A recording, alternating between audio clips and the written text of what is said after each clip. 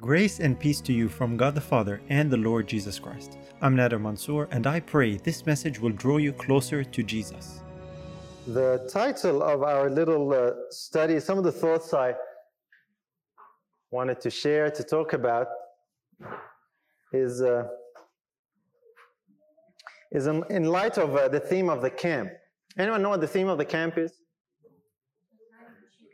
Okay, some people know. A time to choose, right? You can find it's written on your program. A time to choose. And the question is, how do we make our choices? How do we make our choices? I want to examine that a little bit today. How do we choose to do certain things? Why do we make that choice? What is the information that we have to make an informed choice?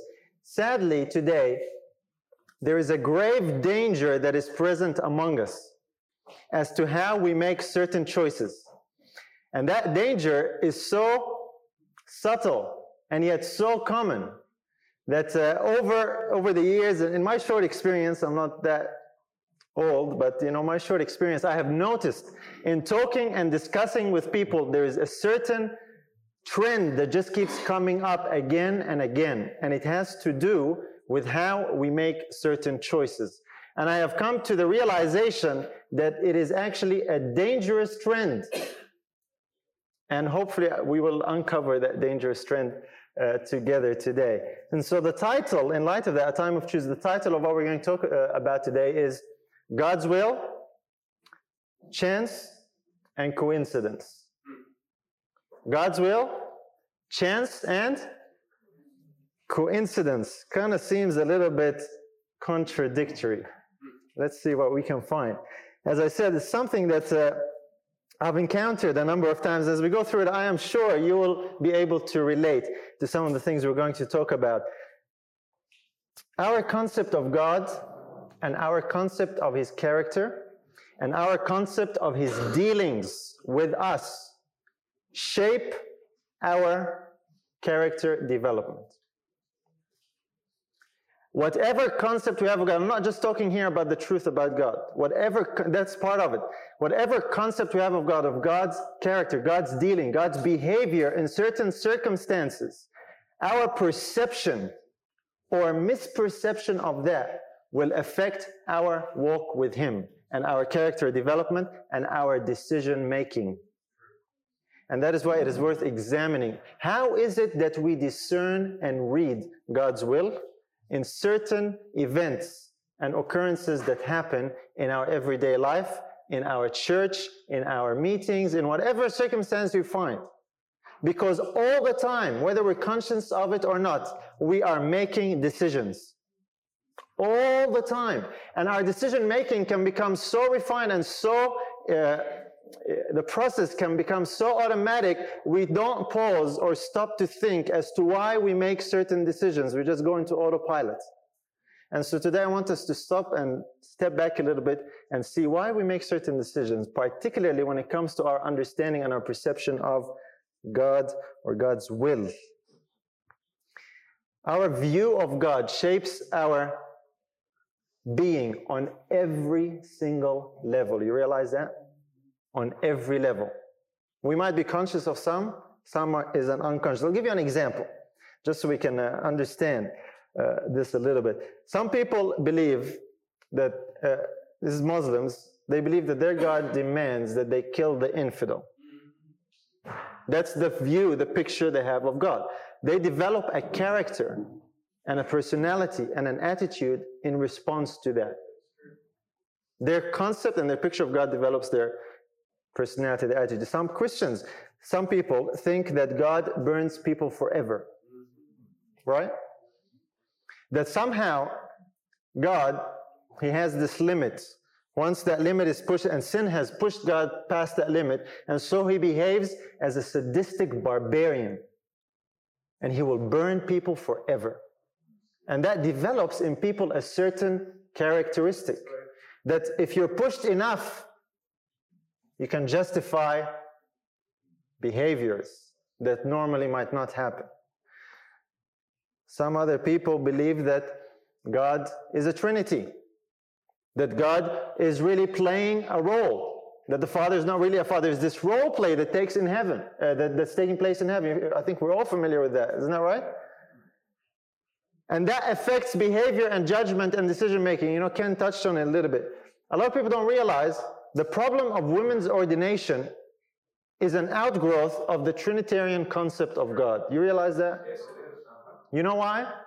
Because it's role play and all are interchangeable. Yep. The Father could be the Son. We hear that, right? The Father could have come, or maybe the Holy Spirit could have come. It just happened to be the Son. But He's not really a Son, and the Father's not really a Father. These are just titles and roles that they are playing. They're actually all co-equal and co-eternal and interchangeable. You see, if this is your pattern of God, if this is your original, then you will pattern after that, and so therefore, man and woman are interchangeable.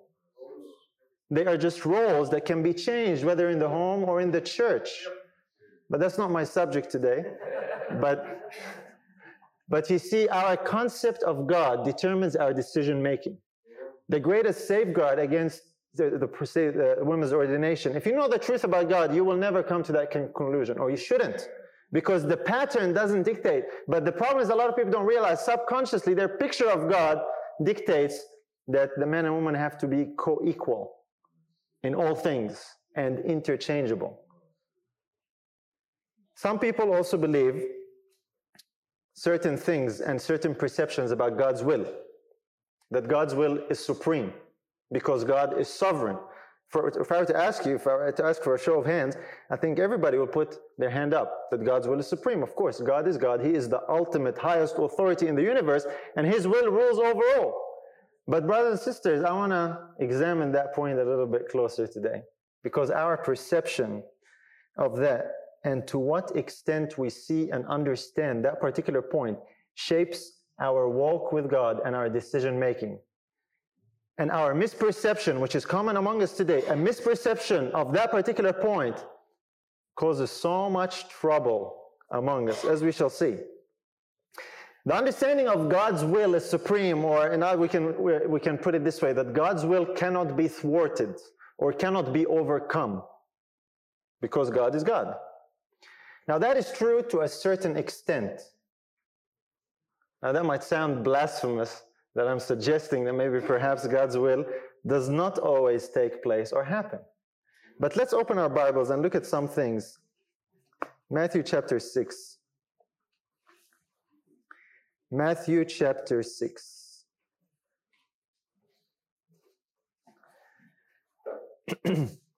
Matthew 6, Jesus was praying. The disciples come and they ask Him, teach us how to pray. Verse 9. After this manner, therefore, pray ye, Our Father which art in heaven, hallowed be thy name. Thy kingdom come, thy will be done in earth as it is in heaven. Jesus said something here about God's will. He asked us to pray for God's will to what? To be done on earth as it is in heaven. You know what that means? God's will is not done on earth as it is in heaven. And He asks that we should pray that it should. Did you catch that? God's will on earth does not get carried out as it does in heaven. There is a disharmony between earth and heaven. In other words, God's will on earth many times gets thwarted and does not take place. And Jesus says, in your prayer, I want you to pray that God's will take place on earth as it takes place in heaven. I want to explore that a little bit, because before you start throwing stones at me, I want you to think a little. I want to challenge some common, popular, traditional thoughts that we might have when it comes to God's will. If what God wants is what happens, therefore everything that happens is what God wants, right? Yes. And that makes ultimately God responsible for sin. If everything that happens is according to God's will or God's will, because God's will is supreme, then God has the responsibility for a lot of trouble. That is not the case. Now, there are a lot of people who believe that. There's a belief of predestination, that God has appointed some people to salvation and some to damnation, regardless of their input in the matter. Just for some, He just has this preference. Some are going here and some are going there. And this belief is closely linked with the idea that God's will is sovereign and everything that God wants happens, and if some people are going to be lost, then obviously God willed that to take place. Now, I don't think anyone here believes that, but I do believe that there is a common similarity that we hold to as far as that is concerned. Not to that extent. That's what I want to explore a little bit today. But why does God's will not take place on earth as it is in heaven? Because of two factors. These two major factors, the first one of them is freedom of choice. When God created Adam, He gave him freedom of choice, right? He said, you eat for all these trees, and this tree you don't eat. Now, Adam, it's your choice, loyalty or not. And of course, this is all through the scriptures. In the Old Testament, God told the Israelites, I set before you today what? Life and death. Choose life. Jesus says, John 3:16, that whosoever believeth on Him, that involves choice. Isn't that? God gives choice. Freedom of choice is very important. And with freedom of choice comes responsibility.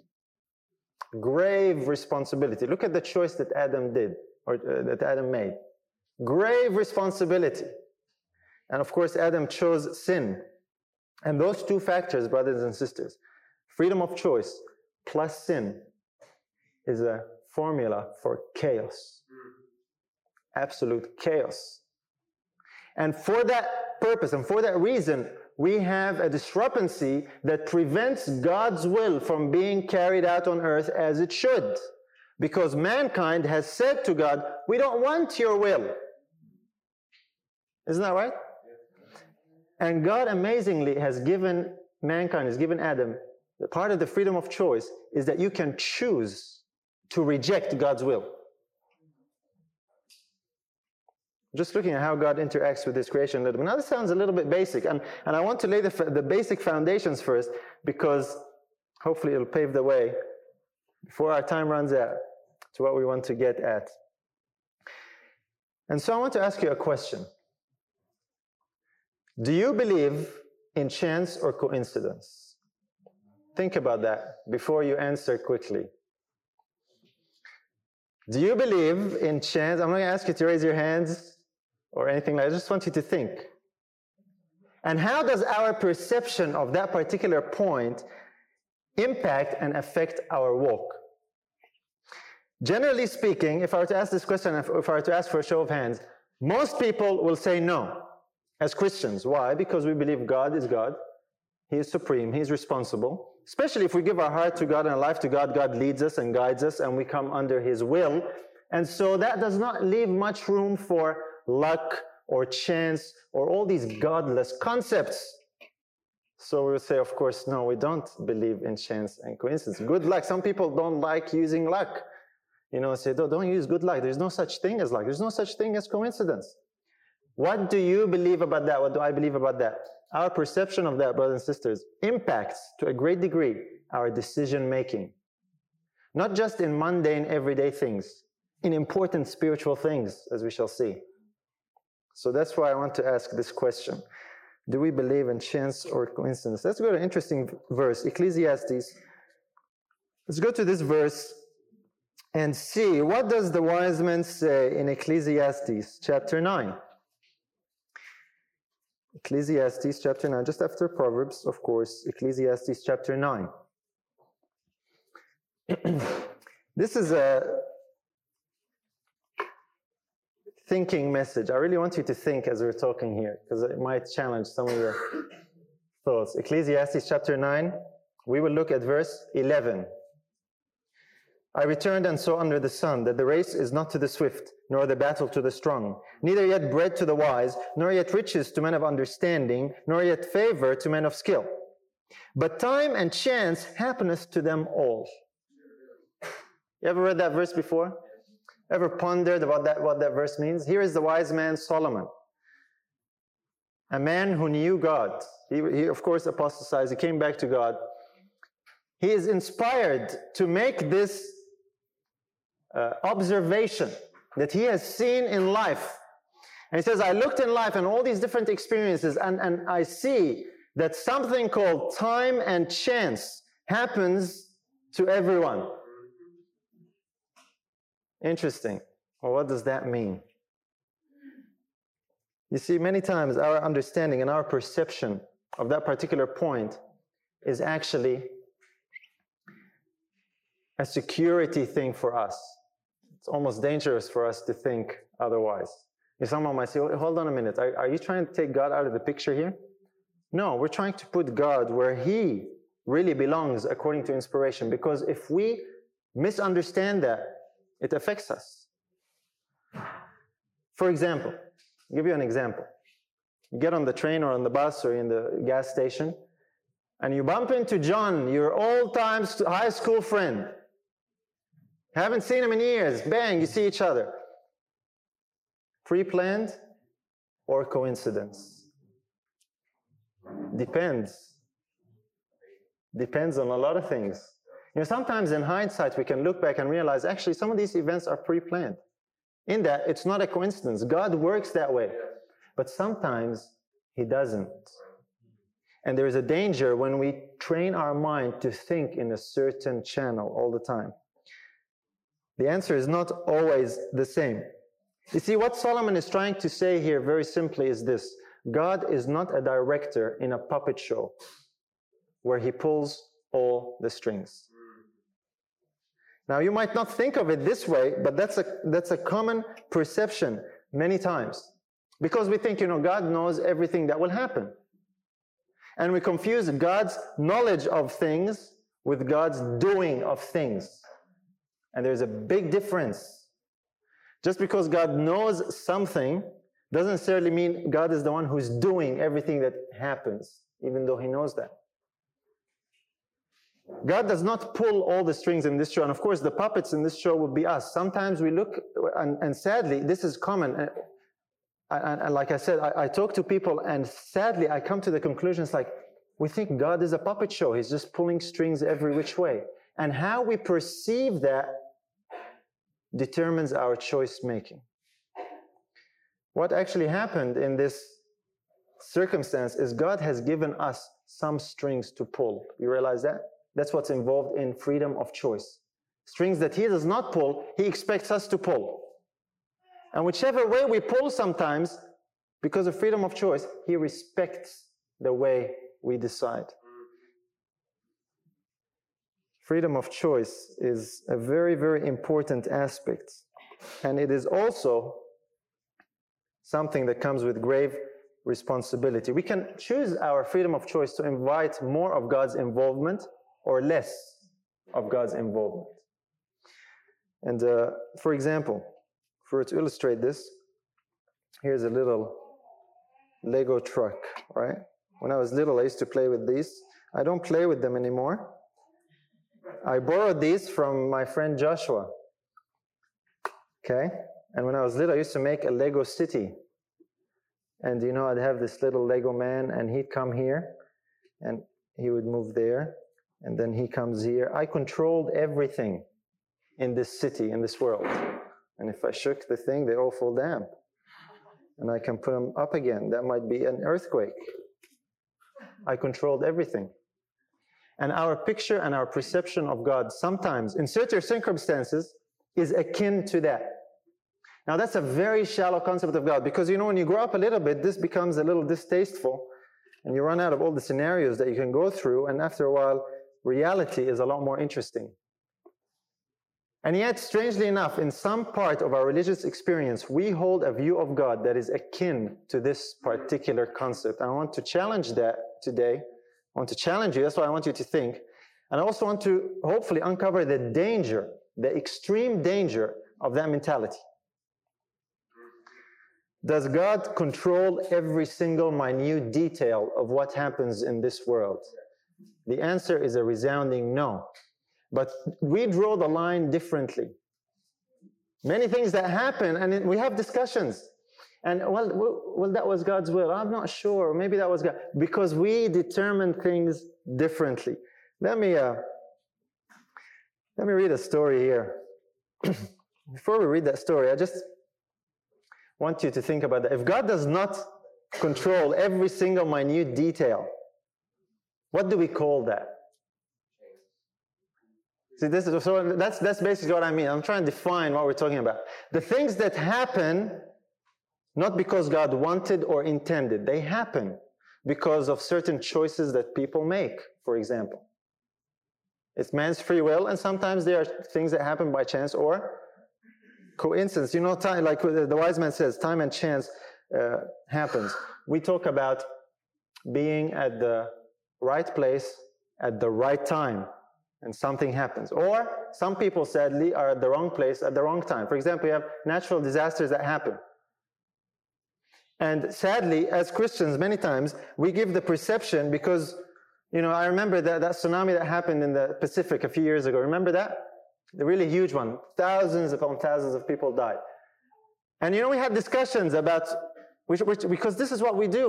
We have to make sense of the world around us.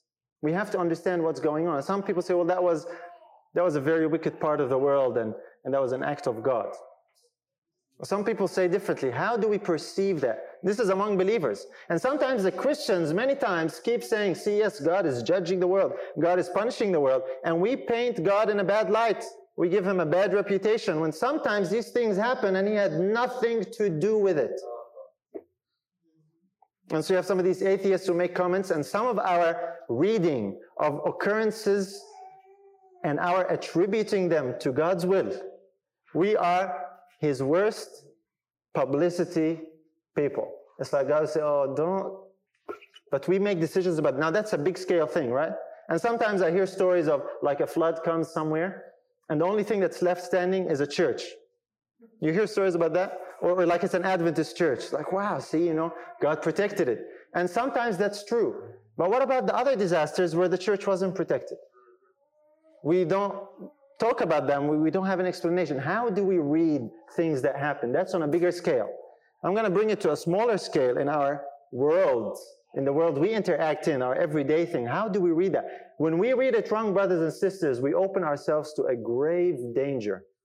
A very, very grave danger. Because we begin to attribute to God what God never did. And we act based on that. Let's look at a story in the New Testament, Luke 13, just quickly here. I'm trying to be quick. Luke 13.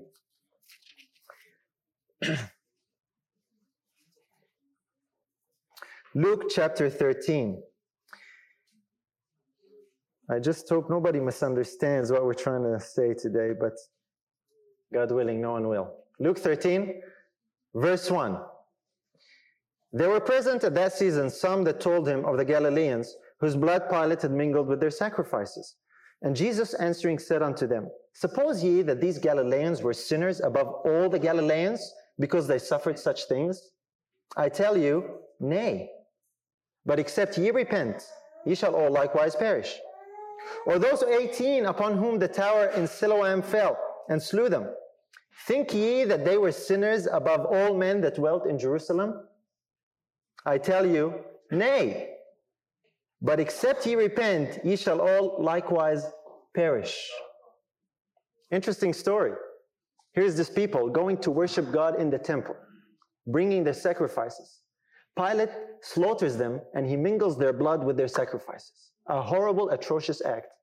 What do people conclude? These must have been horrible sinners for God to allow this to happen to them. And what does Jesus say? Don't think that way.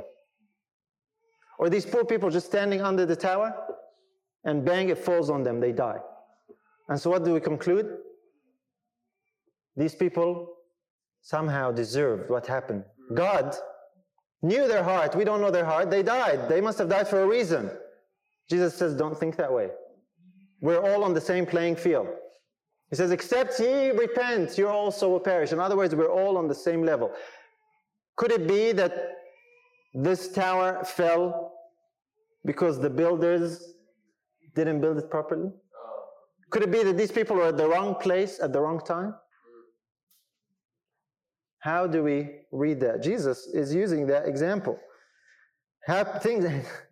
Similar things happen today, and we read them in the way that Jesus says not to. You realize that? For example, I'll give you an example, practical example. See, an earthquake happens today, and this building collapses on all of us, and we all die. God forbid. Say it happens. Now, we pray for God's protection, and He does protect us. But say that happens. How many people do you think are going to conclude that we were some sinners or heretics, and God showed that we were wrong by letting that happen to us? Do you think some people might conclude that? Do we think that way as well when certain circumstances happen? Do we judge things based on our preconceived ideas? And then we attribute that thinking to God, and we actually say that was God's will? I want to come to that and clarify it a little bit. Jesus was basically teaching and saying, sometimes things happen to people not because they deserve them. Not because they deserve them, but they happen to people. Why? Because we are in a world where there is sin and free choice. And many times what is called an act of God, and that's what's called on TV. You know, a few years ago there was a movie about it, where some disaster happened, and because it's called an act of God, the man wanted to sue whoever was the representative of God, and so he found the biggest representative of God was the Catholic Church, so he sued them because he had the natural disaster that destroyed his property. I didn't see it, but I was familiar with that. So you know what I'm talking about? It's called an act of God. When some big disaster happens, it's referred to as an act of God.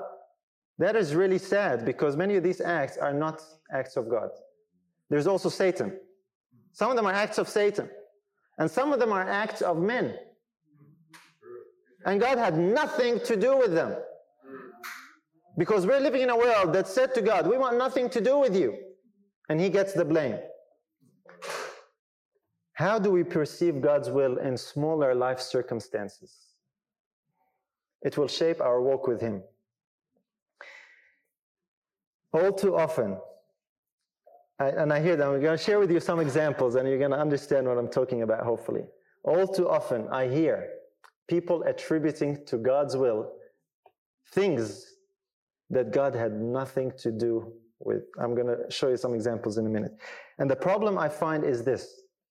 It seems to be some kind of a coping mechanism for us to make some sense of something we don't understand or something we don't like.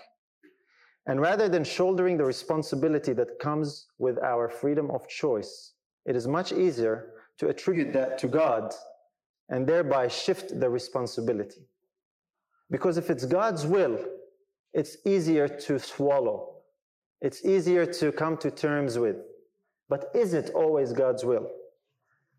We need to keep the big picture in mind. You see, brothers and sisters, if you think about the complexity of the world we live in, God has given everyone free choice, and there are all these interactions that happen all the time. And many times God interacts with His creations. God is not trying to say God is aloof or far away and just lets things go. Many times God interacts with His creation. But many times God does not interfere with men's choices. And that's important to keep in mind. One verse that comes to mind in this perspective is Romans 8. You might be thinking of it. Let's go there. Romans chapter 8. Because when we talk about this, people say, well, hold on. What about Romans chapter 8? Romans chapter 8, verse 28. I think we all know the verse, but let's read it. Because that verse tells us something that is very comforting when bad things happen. And that's true. Romans 8:28, we know that all things work together for good to them that love God, to them who are the called according to His purpose. So even though some of these things happen, ultimately God is working out something good. But just keep in mind what the verse is saying, what the verse is not saying. This is a conditional promise. You realize that? To only who? Those who love God. And then it actually says that God works things together for good. It doesn't say that God causes the bad things that happen. It just says that when bad things do happen, God has the ability to take that and turn it around for good for those who love Him. But the bad thing was not God's doing. Sometimes we miss that. Sometimes we miss that. Bad things do happen. God can turn them for good. God will do whatever it takes if you love Him and you seek His will. He will do whatever it takes, whatever mess you find yourself in. He will do whatever it takes to turn it around. And He is an expert. He specializes in hopeless cases. That's His specialty. You know, you go to the doctor, they send you to the specialist. The specialist of hopeless cases and in turning them around is Dr. Jesus. But many times the trouble and heartache that began and started was not his doing. We have to remember that. And brothers and sisters, I want you to think of that inverse a little bit. We don't think of that either. What does it cost God to turn things from bad to good? There is great responsibility when choices are involved. Just look at Adam and Eve. They loved God and they made a wrong choice. What did it cost God to turn that and make good out of it? It cost him a great deal. It cost him his son. With choices comes grave responsibility. So just think of that next time, you know, that God working out things for good, it costs him something. Why? Because God has given freedom of choice, not so that he could violate it all the time. The purpose of God giving mankind and all creation freedom of choice is not so that he could keep overruling and overriding and interfering with it. God does not want this type of creation. We lost the man. God does not want this type of creation at all. God has given freedom of choice. And we need to understand freedom of choice is one of the greatest gifts that God has given. And inherently linked with that is responsibility. Look at Lucifer, the choice he made. Grave responsibility, right? Look at Adam. And look at the second Adam. Choices carry responsibilities, whether good or bad. There's a particular document in the world that's abbreviated as the UDHR. UDHR. Anyone know what that is? UDHR. Universal Declaration of Human Rights. And the Universal Declaration of Human Rights, it has a list of all the different things of human rights, and that's the declaration that all the nations in the United Nations talk about. And you know the human rights groups, and when abuses happen in countries and say this is against human rights, what they're referring to is this Universal Declaration of Human Rights. It has a lot of good sounding things in it and a lot of bad. I'm not here to discuss that. That's not the issue. God has a universal declaration of rights. The first article in that declaration, I believe, is freedom of choice for God's creatures. And God will do everything that it takes to protect and not violate that freedom of choice. What does that really mean? Look at the cross. God would rather his son die than he violate and lose article number 1, freedom of choice. You see, you have to understand something. Christ's death on the cross was not simply to save mankind. It was to save the universe. What happened? The problem of sin was a universal disaster, not just on earth. Christ's death on the cross was also to ensure the continuity of freedom of choice for the whole universe.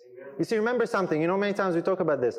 Well, you know, Lucifer sinned. Why did God not just deal with it then and there and we all be done? And we know, well, you know, the angels, they would have been afraid and all that. He could have erased their memories, right? That's easy. But what would that mean? There is no real, genuine freedom of choice. And God would rather maintain and protect that than to violate. That's how you have a harmonious, happy, creative universe that God can actually appreciate. You don't appreciate playing with toys very much. It's not fun for God to program robots and just play with them. You don't, just like you wouldn't like to sit and play with that for too long, God doesn't. And so it's important for God to maintain that freedom of choice. So he had to come up with some plan. And this is the genius of the plan of salvation. Some plan whereby he could not just save man, but maintain that they would have freedom of choice in the future as well. And that's why even when we're saved, brothers and sisters, there will still be the freedom and the possibility for us to choose sin. I'll say that carefully. God will not remove our freedom of choice in the future.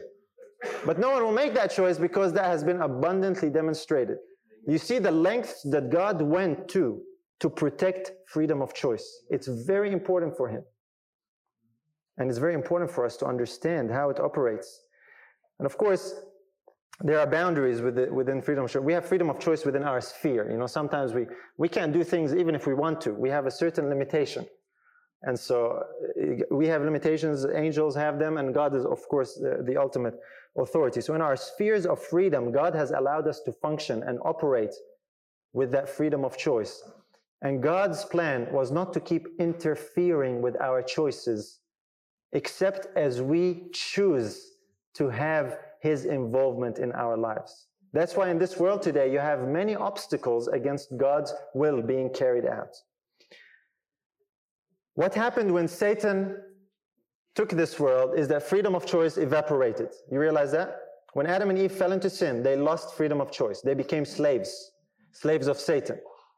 And that was against article number 1. And so God said, part of the plan of salvation, no, these people are still going to have the freedom of choice. They need to have the freedom to choose another master if they wish.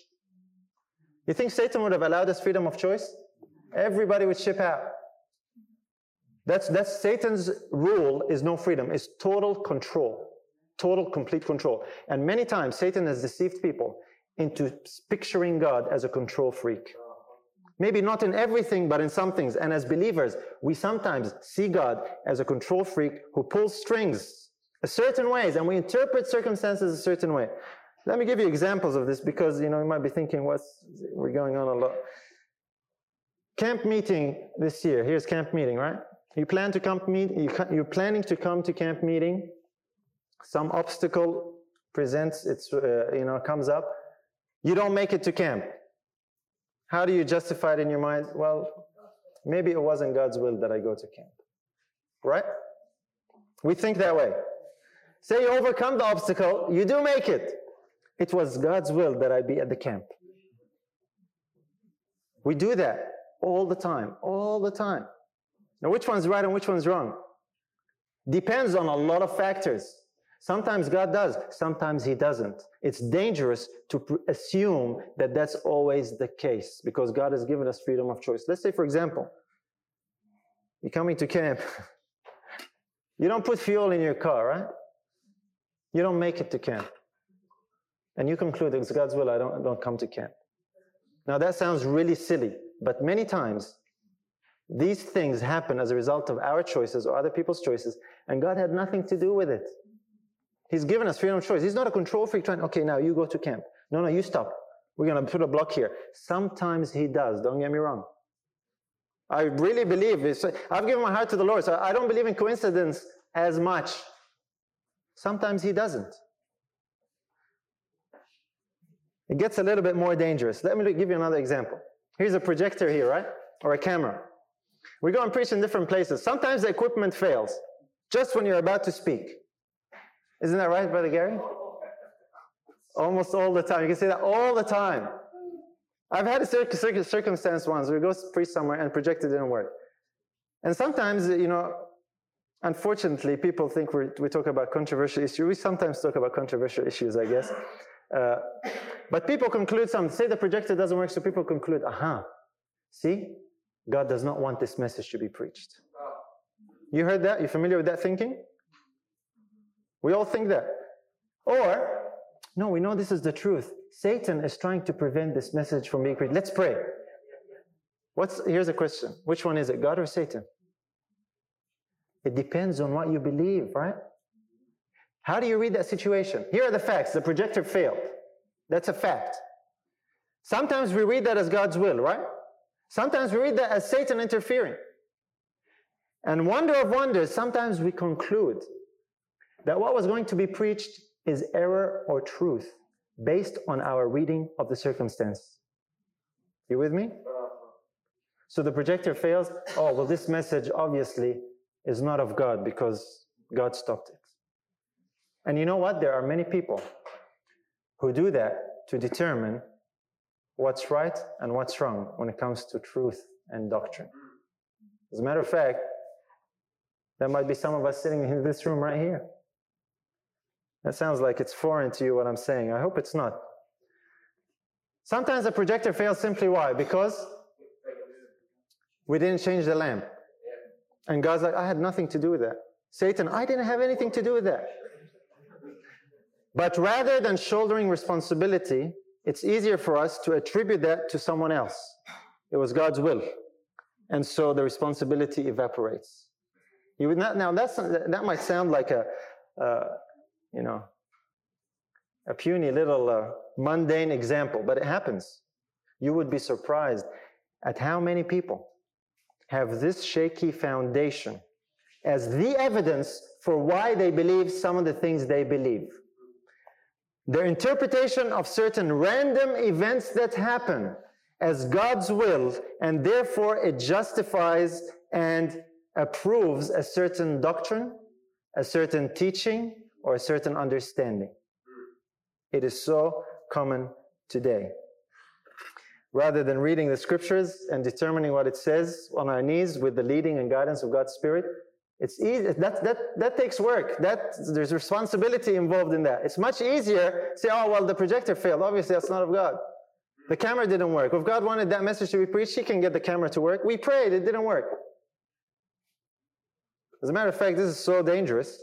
And the danger in it, I'll tell you an example. One time, there was and it always happens when there's some people agree with this doctrine and some people don't. And so it's kind of a mixed crowd. And I've sat in places where one brother was saying, this is God, and another brother is saying, this is the devil. And it's the one thing that happened. And it really hit me. So which one is it?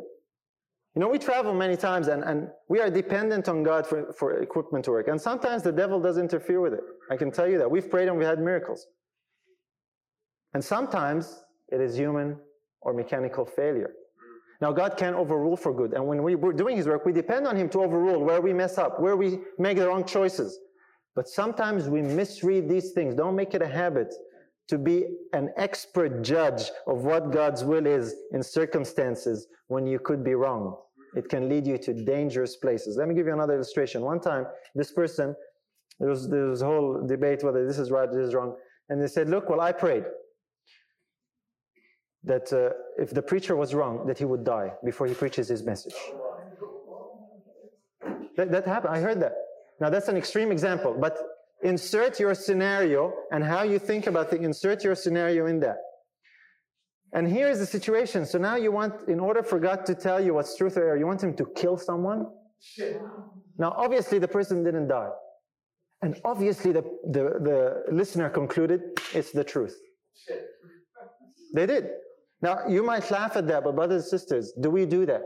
There are smaller instances. This is an extreme example. There are smaller ways where something happens and we determine truth. We determine doctrine based on these happenings.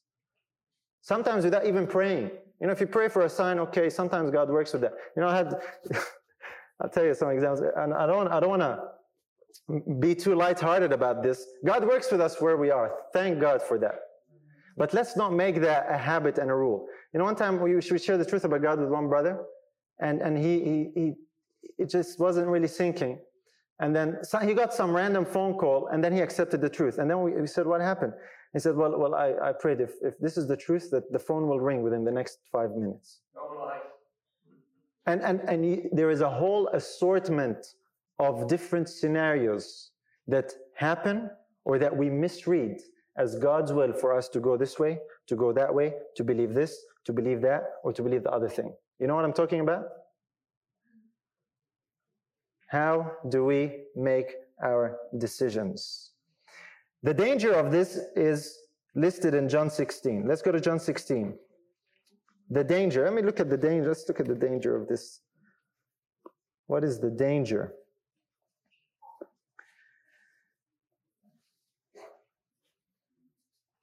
We're almost there. John chapter 16, verse 2. They shall put you out of the synagogues. Yea, the time cometh, that whosoever killeth you will think that he doeth God's service. How do people get to that? You think that killing someone is doing God's service. In other words, you think it is God's will that this person deserves death because he is such a horrible heretic. It comes about as a result of a consistent misapprehension and misreading of God's will in little things.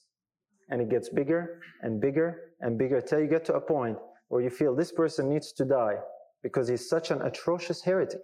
This heresy is so unbelievable. And I believe it's God's will that he died. And you know what? If the person, God forbid, if the person dies, many people conclude it was God's will. I'm giving you an extreme example to challenge the thinking on ours. I don't know every single scenario that exists, but I want you to think. You with me? How do you make your decisions? How do you choose what's right and what's wrong? Do you read circumstances and read God's will into it? Sometimes it happens. Sometimes you might be right. Don't presume that you'll be right all the time. It is very, very dangerous. God's truth is determined by His word, brothers and sisters. Not by random occurrences as interpreted by us. Why will they end up like that? Look at the next verse. It gives you the reason. Verse 3. And these things will they do unto you. Why? Because they have not known the Father nor me. You don't really know God. You don't know how God behaves. You don't know how God operates. You misread God. And if you keep misreading God, you will end up in a place where you will so misread His will that you will think someone's death is His will. It's the same group of people that in Matthew 7 come to Jesus and say, didn't we do this? And didn't we preach? And didn't we cast out devils in your name? And what does Jesus say? I never knew you. It's the same people. It's the same group of people. They do great work for God, and they also believe it's God's will that some people ought to die because they are heretics. That's not how God operates. You know this word killeth you in this verse? You know, we think, oh, nobody does that today. Well, we don't. That word killeth you there is not only physical death, it's also figurative. There's a lot of killing that happens today because of people thinking it is God's will. Character assassination. Evil speaking about someone. And the justification in people's minds is, it's God's will because we protect the truth. You have accustomed yourself to misreading God's will so much so that you end up fulfilling this verse. Killing people thinking you are doing God service. Beware of that. You know what I'm talking about, right? Yes. It happens a lot. It happens among us. How do we read God's will? When we attribute, too often, brothers and sisters, we attribute to God human reasoning and human logic. Our picture of God, many times, and how God operates, is only a mirror of our personal opinion. It's what we would do in that situation if we were God. Right? Yeah. And we read that as God's will. So what happens? We project our opinion onto God, and that becomes the pattern that shapes us. We are self-patterning after our own opinion. It is self-deception. You realize what I'm talking about? That's why we have to be very careful when it comes to interpreting circumstance as to what's God's will or not. Unless you really know for sure, based on whether you prayed or evidence in the Word, be careful. And be careful when you make decisions based on your reading of that circumstance. I know people, I'm telling you, I know people that for such shallow things like a camera not working, they don't believe the truth about God today because of shallow nonsense reasons like that. You know why? They read and they interpret the situation as God's will. Forget how many verses you might show them. Forget it. That's it. Something happened, they read, that's it. That's the final authority for them. Beware. We're experts at shifting responsibility. Look at Adam and Eve. They made the decision, shift the responsibility to God, right? Yeah. The woman you gave me and the serpent that you made, it was their decision, their responsibility. Many times, we don't like to shoulder the responsibilities for our decision. We don't like to shoulder the responsibility of searching the scriptures as we should to find truth. We often blame God for our own foolish choices. Let's look at Proverbs 19. Here's another interesting one. Proverbs 19. I know I might be stepping on some toes here, challenging your thinking. But it's a danger, brothers and sisters. It's a very grave danger. Proverbs chapter 19.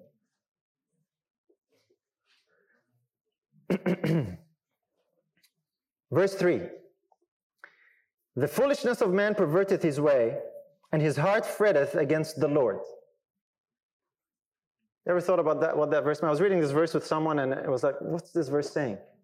The foolishness of man perverteth his way, and his heart fretteth against the Lord. Let me read it to you from another translation, and then you'll see it straight away. Here's the contemporary English version. We are ruined by our own stupidity, though we blame the Lord. Our foolish decisions bring us trouble sometimes, and our heart frets or we blame, or we attribute that to God. We make poor, foolish choices, and we justify, rather than bearing the responsibility, we justify it as, well, it was God's will. God allowed it. God didn't stop it, so it must have been God's will. That is so common. I hear that so often today. Something happened and people conclude, well, God didn't stop it, therefore it must have been His will.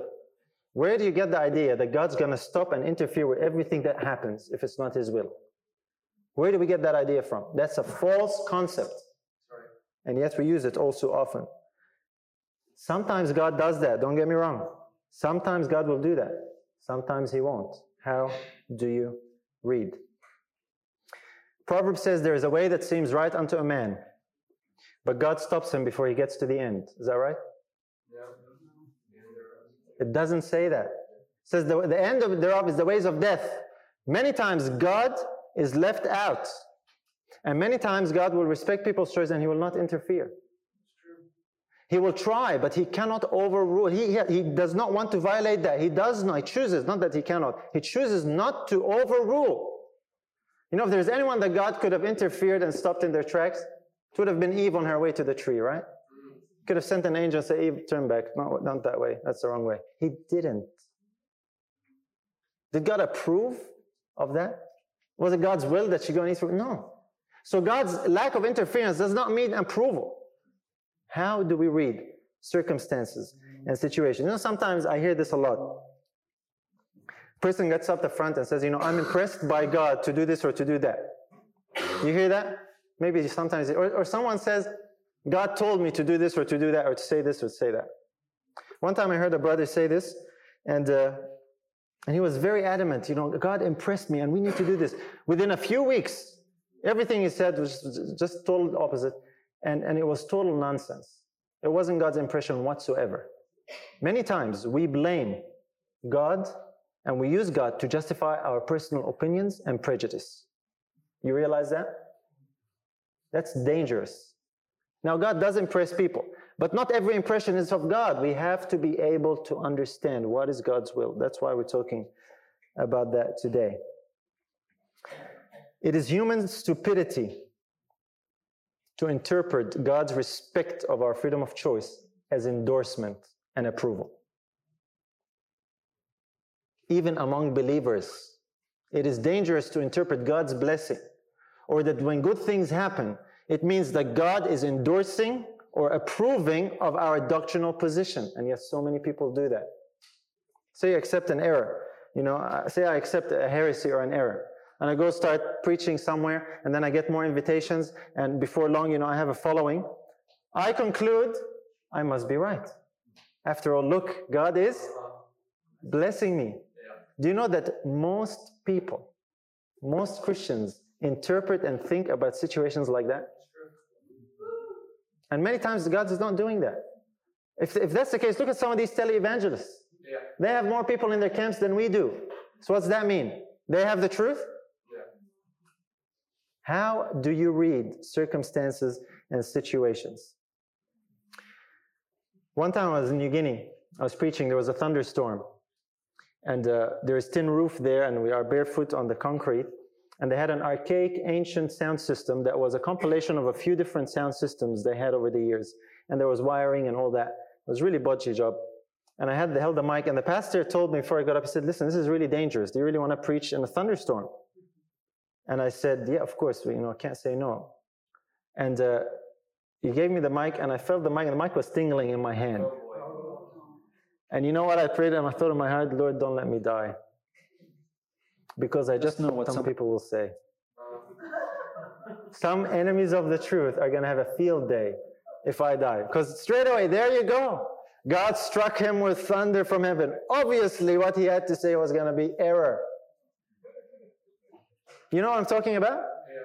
We do that so often. It's dangerous. And we make choices based on doctrine, based on what we do. Attitudes and our behavior towards people, many times, we justify it as God's will because of our misreading of these occurrences. Be careful, beware. It's like God is not a control freak. He's in charge, but he wants to teach us how to make right decisions. He expects us to make right decisions. Even when we are converted and we give our heart to the Lord, our freedom of choice is not gone. Some people have a false idea of what conversion means. It's like God takes over now, and that's it. You just cruise along. To a certain extent, that's true, but God still expects you to exercise your freedom of choice, even after conversion. He expects you to make right choices and to invite His input. And as much as your surrender is how much His input will be in your life. But sometimes we are converted and we believe we're right, and we kind of drift away, but we think every impression, everything that's happening, because we gave our life to the Lord, is from God. And we end up in dangerous places. People, brothers and sisters, I'm telling you, people that we even know will end up in a place where they will think that killing you and me is doing God's service. Isaiah 55, our time is gone and our lunch is waiting. Let's go to our last verse, Isaiah 55. I just hope you understand what I'm trying to share and the grave danger that is among us today when it comes to a misreading of God's will and what happens in certain circumstances. Isaiah 55, verse 8. For my thoughts are not your thoughts, neither are your ways my ways, saith the Lord. For as the heavens are higher than the earth, so are my ways higher than your ways, and my thoughts than your thoughts. Well, we all know that, don't we? But how much do we really believe that? God is telling you, brothers and sisters, today, me as well, I don't think like you. I don't react to situations like you do. I have this totally different way of doing things. You have no idea about it. I'm trying to teach you about it. All too often, we attribute to God and we act like we were in God's stead. You know, I sometimes think if I was in God's shoes, I would do this different, or I would do this the other thing different, or I'd do different that way. I wouldn't have allowed certain things. I wouldn't have done. But I'm not God. Praise God for that. He is.